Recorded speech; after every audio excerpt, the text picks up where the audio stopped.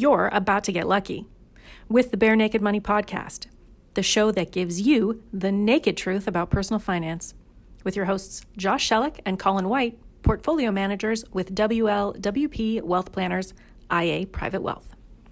Well, welcome to the next episode of Bare Naked Money, where all things naked and money are discussed. And you got Josh and Colin with you here this time around. And we're going to go for a little bit of a walk because I personally have had a lot of people in my office who are really sure about things over the last little while. And it's caused me to reflect over my 30-year career about all the different times that people have been sure about things and how that's turned out. And the good ones everybody remembers, some of the bad outcomes. So I thought we'd go back and take a look at some of the times that a lot of people were really sure about things. And I'm sure people on this call have been sure about some of these things and how it's played out. So, one of the companies we'll be discussing is the Nortel saga, because that is one that is very big and many people should remember. If not, we will remind you that you know these things. And we'll also go off to a few other examples just by way of explaining, why we're maybe not as sure about things as some of the people around us. So Josh, were you born when Nortel was a thing? This is going to be a fascinating conversation for me because it definitely wasn't part of my career, the whole Nortel saga, but I was just starting to get a little bit interested in investing at the time not when Nortel was going up, but when it was coming down. And I used to look at the ticker on CP24 every day, which is like the local news channel. And I used to look at it every day, and I saw this Nortel thing go from 120 to 110 to 100 to 90 to 80. And I was like, Dad, what's going on with this Nortel company? Should I buy it? But fascinating story. And I think a lot of lessons to be learned from it. Well, exactly. So again, we've got people, and again, there's all kinds of commonly held beliefs out there, whether it's with regards to the Canadian banks, or you work for a specific company and you own shares in that company, and we have this outsized confidence. Things are always good and always going to be good. And we're just trying to maybe remind people that there's been a few times in the past where you felt this way and things didn't turn out as good. And this is not by way of saying any of the ideas being discussed now are bad. Like, again, a Canadian bank investment, our position is that's not bad. It's just maybe not the be all and end all.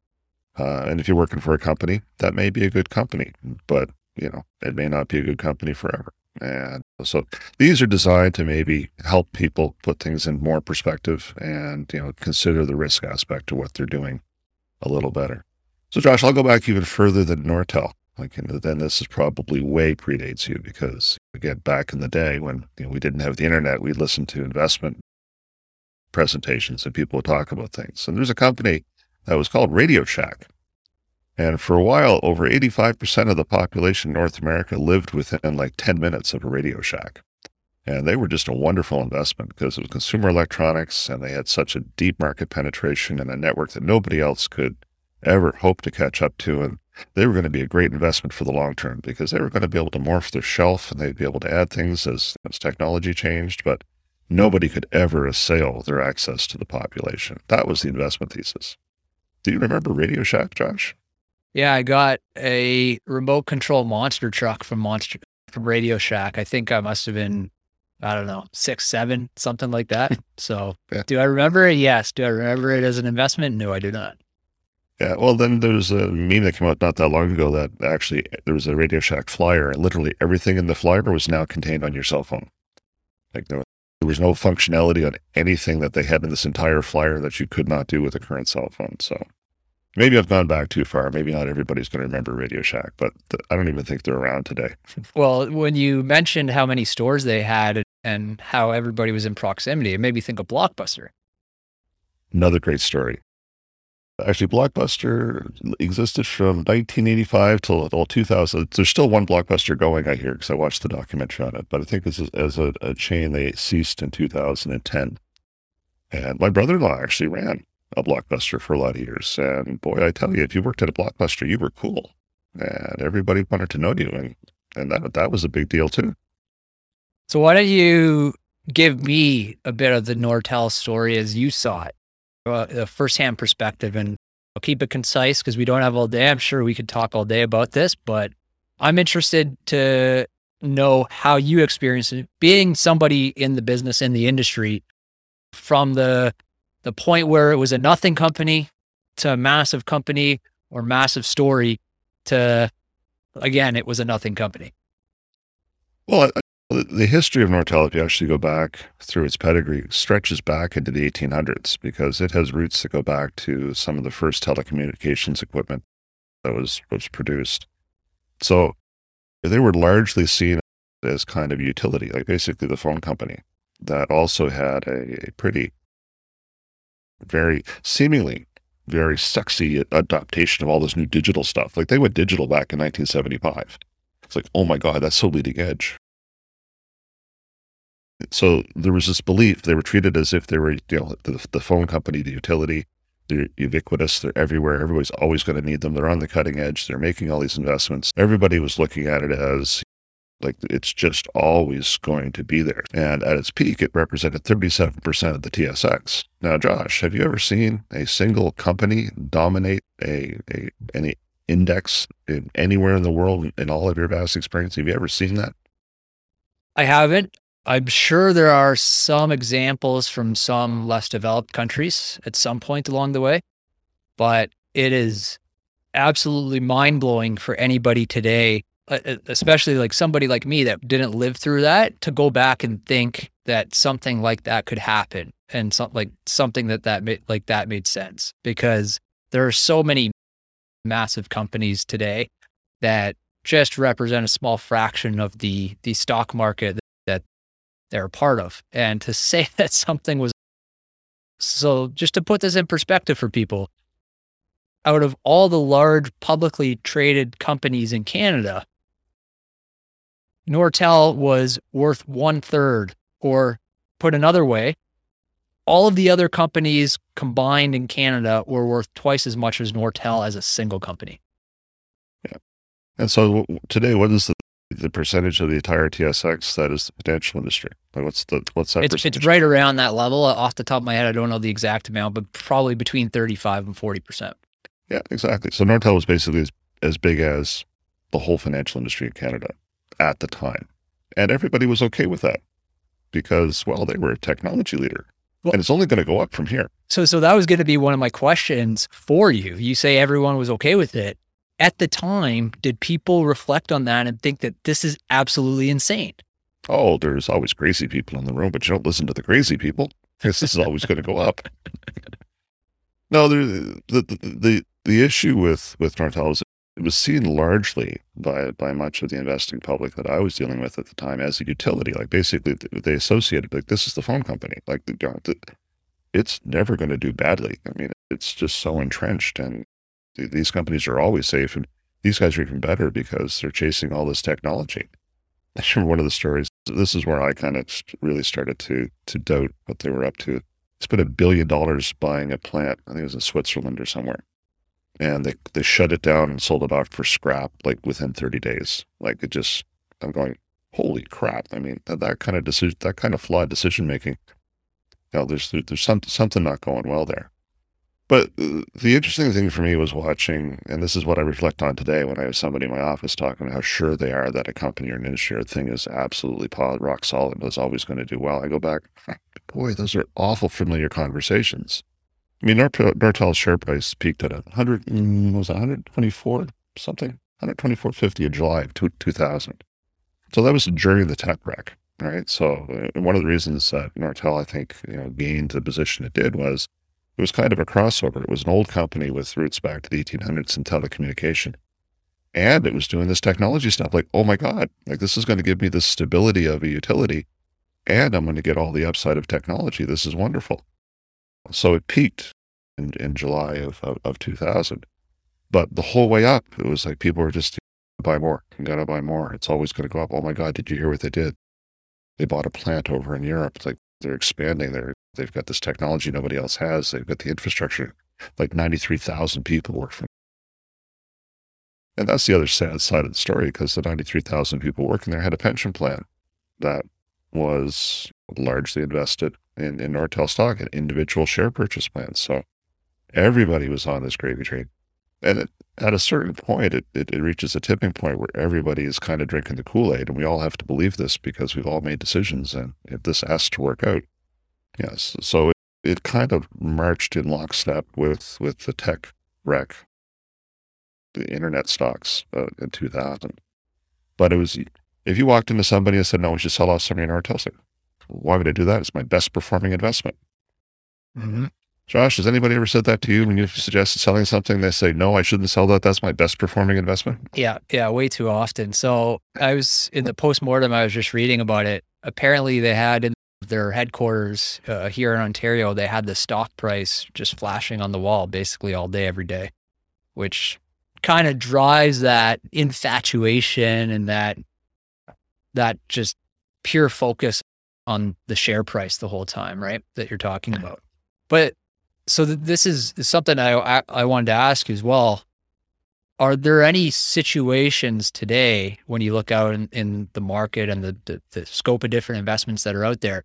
Are there any today that remind you, not to say that they're going to be the next Nortel, but are there any that sort of the stories behind them, they remind you a little bit of the Nortel story? It's because of the scope and scale that Nortel got to. Again, that 37% of the index. I mean, I don't think there's anything else out there that approaches the mania, universal mania that gripped Canada at the time. I think there's probably stories that are similar, but they're not getting the same kind of octave that this particular story got.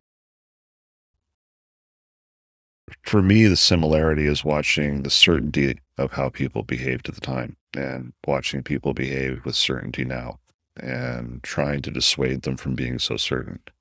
And again, there was definitely a place in people's portfolio to hold Nortel. Back when it was doing well and the earnings numbers were good and stuff, to have some exposure to it. But the true tragedy was that people got so infatuated with it that it became a dominant piece. Like, they're holding their portfolio, and their portfolio is already 37% Nortel, and they go, "Oh, I'm going to buy some Nortel shares." No, it's just don't. Like, you're overloading it. So I can't give you a really good example of something I say, yeah, this company looks the same, because again, it's just an order of magnitude that made it so different and so tragic and special. Sure. Right. Now, you also mentioned the question for me, have you had anybody come up to you and says, "Oh, why would I sell that? That's my best performing investment." Do you have stories at the time from clients that didn't sell Nortel for one reason or the other? And what was the common refrain for them back then? Well, it was classic. When it was on the way up and everybody held it, and it was like, well, I can't sell. It's my best performing investment. So you see it pull back, like it pulled back from 124 down to $120. It's like, okay, it looks like it's getting a little bit weak here. So let's sell some. I was like, oh no, I can't sell it. It goes back to 124. Like, what?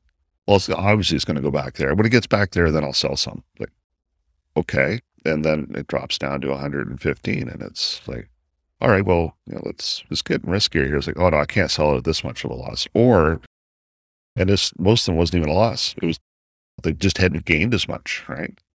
It's like, it has to go back to, like, we talked to them at 115. It's like, well, when it goes back to 120, I'll sell some out. What basis are you? Well, it was 120, therefore it will be 120.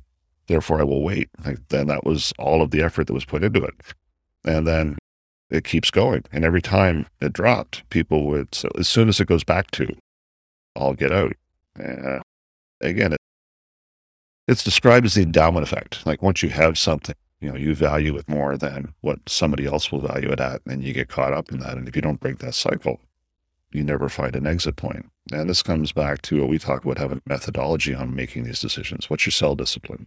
And if your sell discipline is, as soon as it goes back to this, I'm going to sell it. That's not a sell discipline. That's a sell emotion. And, that's going to cause the problem. So on the way up, it was like, well, I'm not going to sell it because it's my best performing investment. Therefore, it's always going to be my best performing investment. And then when it pulled back a little bit, it's like, well, as soon as it goes back to, I'll sell it.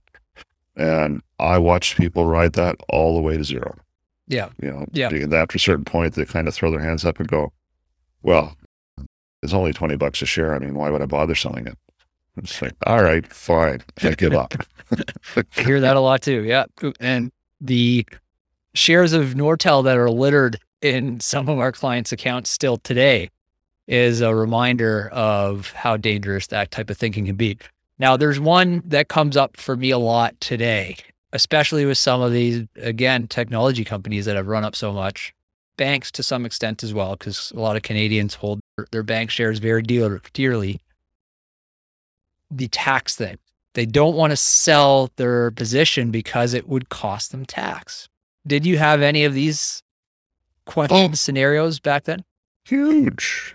I have that conversation all the time, and this is where I really get glib with people. It's like, all right, listen, you got to let me win. If I make you money, it's going to cost you tax. You have to like that, because the alternative is I lose you money. You won't have to pay any tax, but I've lost your money. So you need to pick one of those, because those are the two outcomes of working together. And that's just it. People say, well, I don't want to cash those. I don't want to pay the tax. It's like, stop it. That's not an investment decision. I mean, yes, tax planning is a thing, and we do with our clients work on how to trigger taxes in an efficient way over time. But at no point do we ever say, no, we can't sell that because we're going to have to pay tax on it. If it's a bad investment, or your portfolio is not set up properly for risk management or properly diversified, if you sit there and are paralyzed by not wanting to sell because you're going to pay taxes, well, what are you hoping for? Are you hoping that the investment falls so the tax problem goes away? Because it's one of the two things. Either you're going to pay the tax or you're going to hold the investment until it crashes and then not have to pay the tax. And I don't think that's a win. Yeah.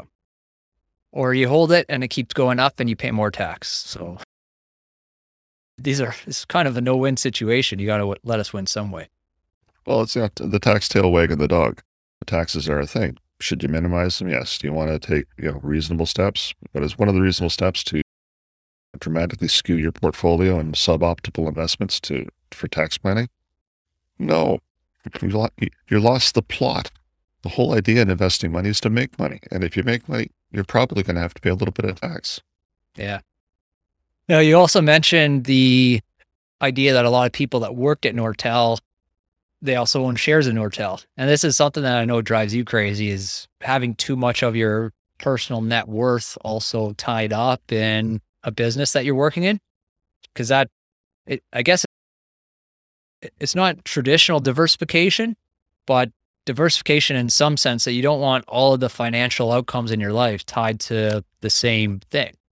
And you work for Coke, own shares in Pepsi. Like, don't just stop it. If you're working for a company that's a really good company, your career is going to go really well. Take every nickel they pay you in compensation and get it out. Go put it. There are 38,000 publicly listed securities on the globe. Your company's one of them. Stop it. Like, it shouldn't represent 80% or 60% or 20% of your own wealth for any period of time. There's just too many black swan events. I mean, we're going through a global pandemic now, which has completely wiped out share values of some businesses that may never or will never come back. And is that foreseeable? No, it isn't. Just no. The only way to protect yourself against these major events or unseen or unexpected events is diversification. But it's availability bias. I understand this company. I listen to what they say. I'm proud of this company. Everybody around me is plugged into this company. We all think it's going well. All this information is available to me. I'm immersed in it. I'm comfortable with it. I don't understand investing. I don't understand stock markets. I don't understand all. When my financial guy starts to talk gobbledygook, I don't understand, but I understand my company. Therefore, that's what I want to invest in. And all the people around me are doing the same thing, so I have a tribe. And we're all going to talk about it. On lunch breaks, we're going to talk about it. We go to barbecue on the weekend, we're going to talk about it. And this is really going to work for me. But it's just taking on unnecessary risk. And again, you guys have examples in Ontario. Down here, we've got the Northern pulp mill shuts down. All of a sudden, the pension's underfunded. What are they going to do with that? You can go through Sears. You can go through Hudson's Bay. All these major companies shutting down, and the pensions are in trouble, right? So again, if you work somewhere and your only retirement asset's a pension, and the company fails, your pension is not rock solid. And people have an impression that the government's going to bail out all these pensions. Well, it can't and it won't. That's not how it works.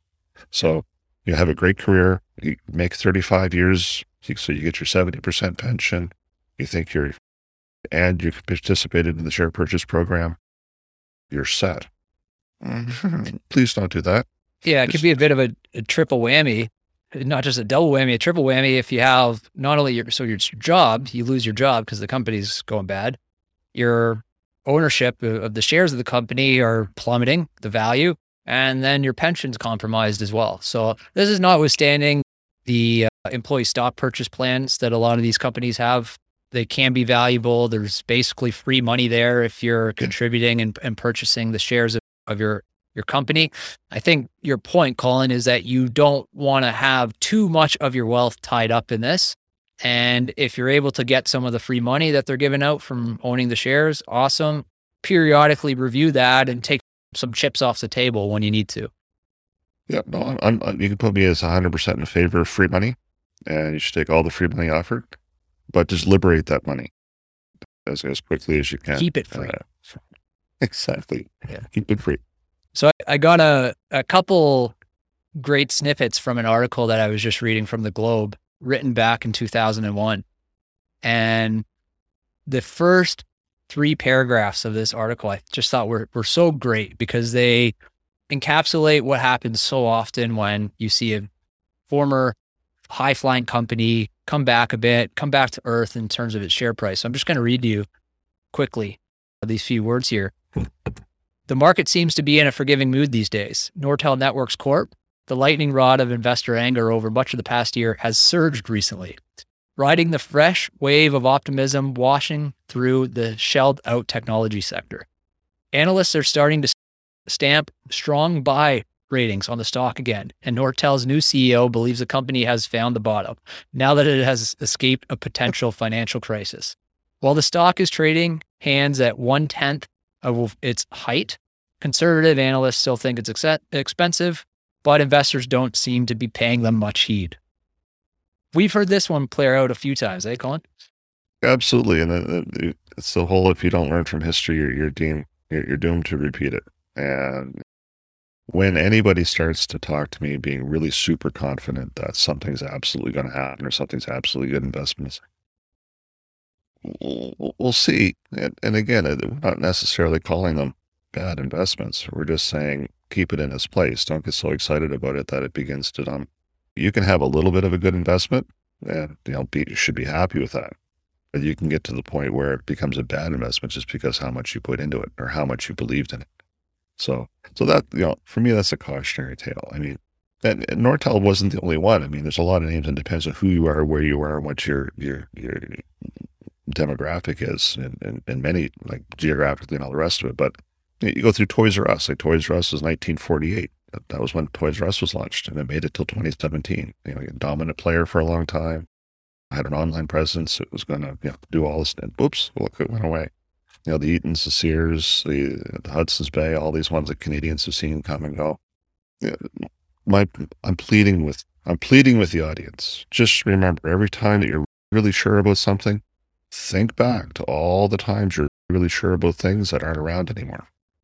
Yeah, the snippet from that Globe article, the thing that it tells me is just because an investment is down doesn't make it a good investment, right? This is what a lot of people, I think, again, without having a process, you can look at, well, it was 120 before, now it's 60. Well, I should definitely buy it.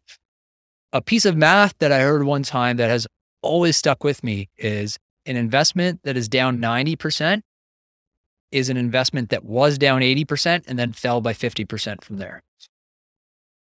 Wow, you drop math truth. Wow. That one just resonates so much because when you think something's down 80%, well, how much lower can it go? Well, somebody that bought it at 90% is thinking, well, yeah, how much lower can it go? But it just fell 50% from where it was 10% ago in some ways. So it's really important to have that methodology, that process. And something being down is not a reason to buy it or to sell it. Something being up is not a reason to buy it or to sell it. So just stop focusing so much on price, and I think we'd be better off for it. Well, no, absolutely, because you're right. And I want to jump on this point and say, yeah, you're right. People say it's down, it must be a good buy. No, stop it. Like, don't say that sentence. It's down. Maybe we could take a closer look at it. All right, fair enough. Let's take a closer look at it. And again, that's what we do. Like, that's one of the things we'll screen for internally is If there's something we perceive as being a quality business or a quality whatever, and it's down, why is it down? Let's explore that a little bit. It's never, oh my God, it's down, we have to buy it. No, it might be down for a reason. It's always darkest before the dawn, or it's always dark just before the light goes out forever. I mean, there's really, some things come to an end. Both true. So I have one more snippet from this Globe article that I want to read to you. And again, I want to get your senses. Does this remind you of anything that's a little bit more recent? So a big part of why Nortel was really thriving at the time, by the sounds of it, in hindsight anyway, hindsight telling the story, is that there was a lot of deregulation in the industry at the time. Mm-hmm. So the Globe article says this: deregulated industries always follow the same pattern. Competition spurs capital spending, which creates excess capacity, which guarantees price wars, which kill off the weak and damage the industry, stifling profits and choking off new investment. Sound familiar? Well, those are some really powerful words. That's quite the wordsmith there. But, what you're talking about is kind of the definition of a free market. I mean, if a company has a huge advantage, well, there's going to be a whole lot of people who are trying to erode that. And unless they've some kind of regulatory umbrella protecting them from it, yeah, competition's a thing. And competition doesn't have to be direct competition. Like, there can be replacement technologies, or, the whole marketplace could veer in one direction or another. But the regulatory thing is probably the most insidious thing to try to understand from an investment perspective, because it's something that can be completely nonsensical. It can be something that derails a fundamental aspect of something that has unintended consequences. And, the regulatory environment is something that a black swan is kind of an exaggeration, but it's kind of it's a data point that's going to have the potential to cause some really major issues, and very seldom do they make sense, and very seldom are they forecastable. And very seldom are they predictable, which is kind of what you need to have for something to be a good investment idea. If there was only a way to protect yourself. Oh, wait, there is. Stay diversified. That would be my takeaway from this whole conversation, is stay diversified. If you had an investment in Nortel and you were diversified properly, probably is not derailing your long-term financial well-being. If you worked at Nortel and invested your portfolio properly, probably still doing okay today financially, but that lack of diversification can be a killer. And I think when people least expect it to happen, that sort of those catastrophic blows up. And what I want them to take away from this is, next time you're sure of something, stop for a second. Sit down and do a little bit of soul searching about all the other things you've been sure of. And then ask yourself, should I really be this sure now? And if you're honest about that, hey, I can help. You want to come and sit down and have a conversation? We can go back through history together and talk about some of the things you're probably sure of. And my goal is to make you a little bit less sure of what you think you're sure of today.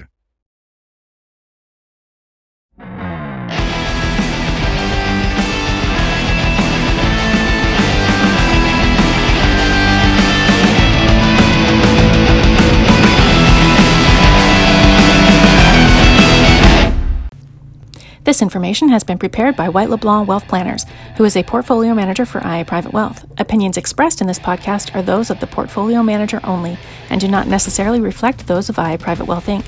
IA Private Wealth Inc. is a member of the Canadian Investor Protection Fund and the Investment Industry Regulatory Organization of Canada.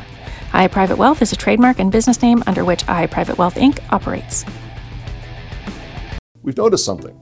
It seems there are a lot of people who would rather try to figure out their lives with an online calculator than air your finances to a human. Stop doing that.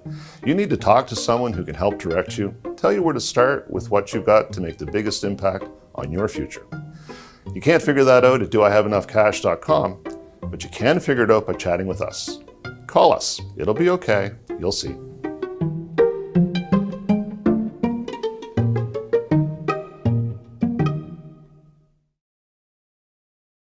The content of this presentation, including facts, views, opinions, recommendations, descriptions of, or references to products or securities, is not to be used or construed as investment advice, as an offer to sell, or the solicitation of an offer to buy, or an endorsement, recommendation, or sponsorship of any entity or security cited.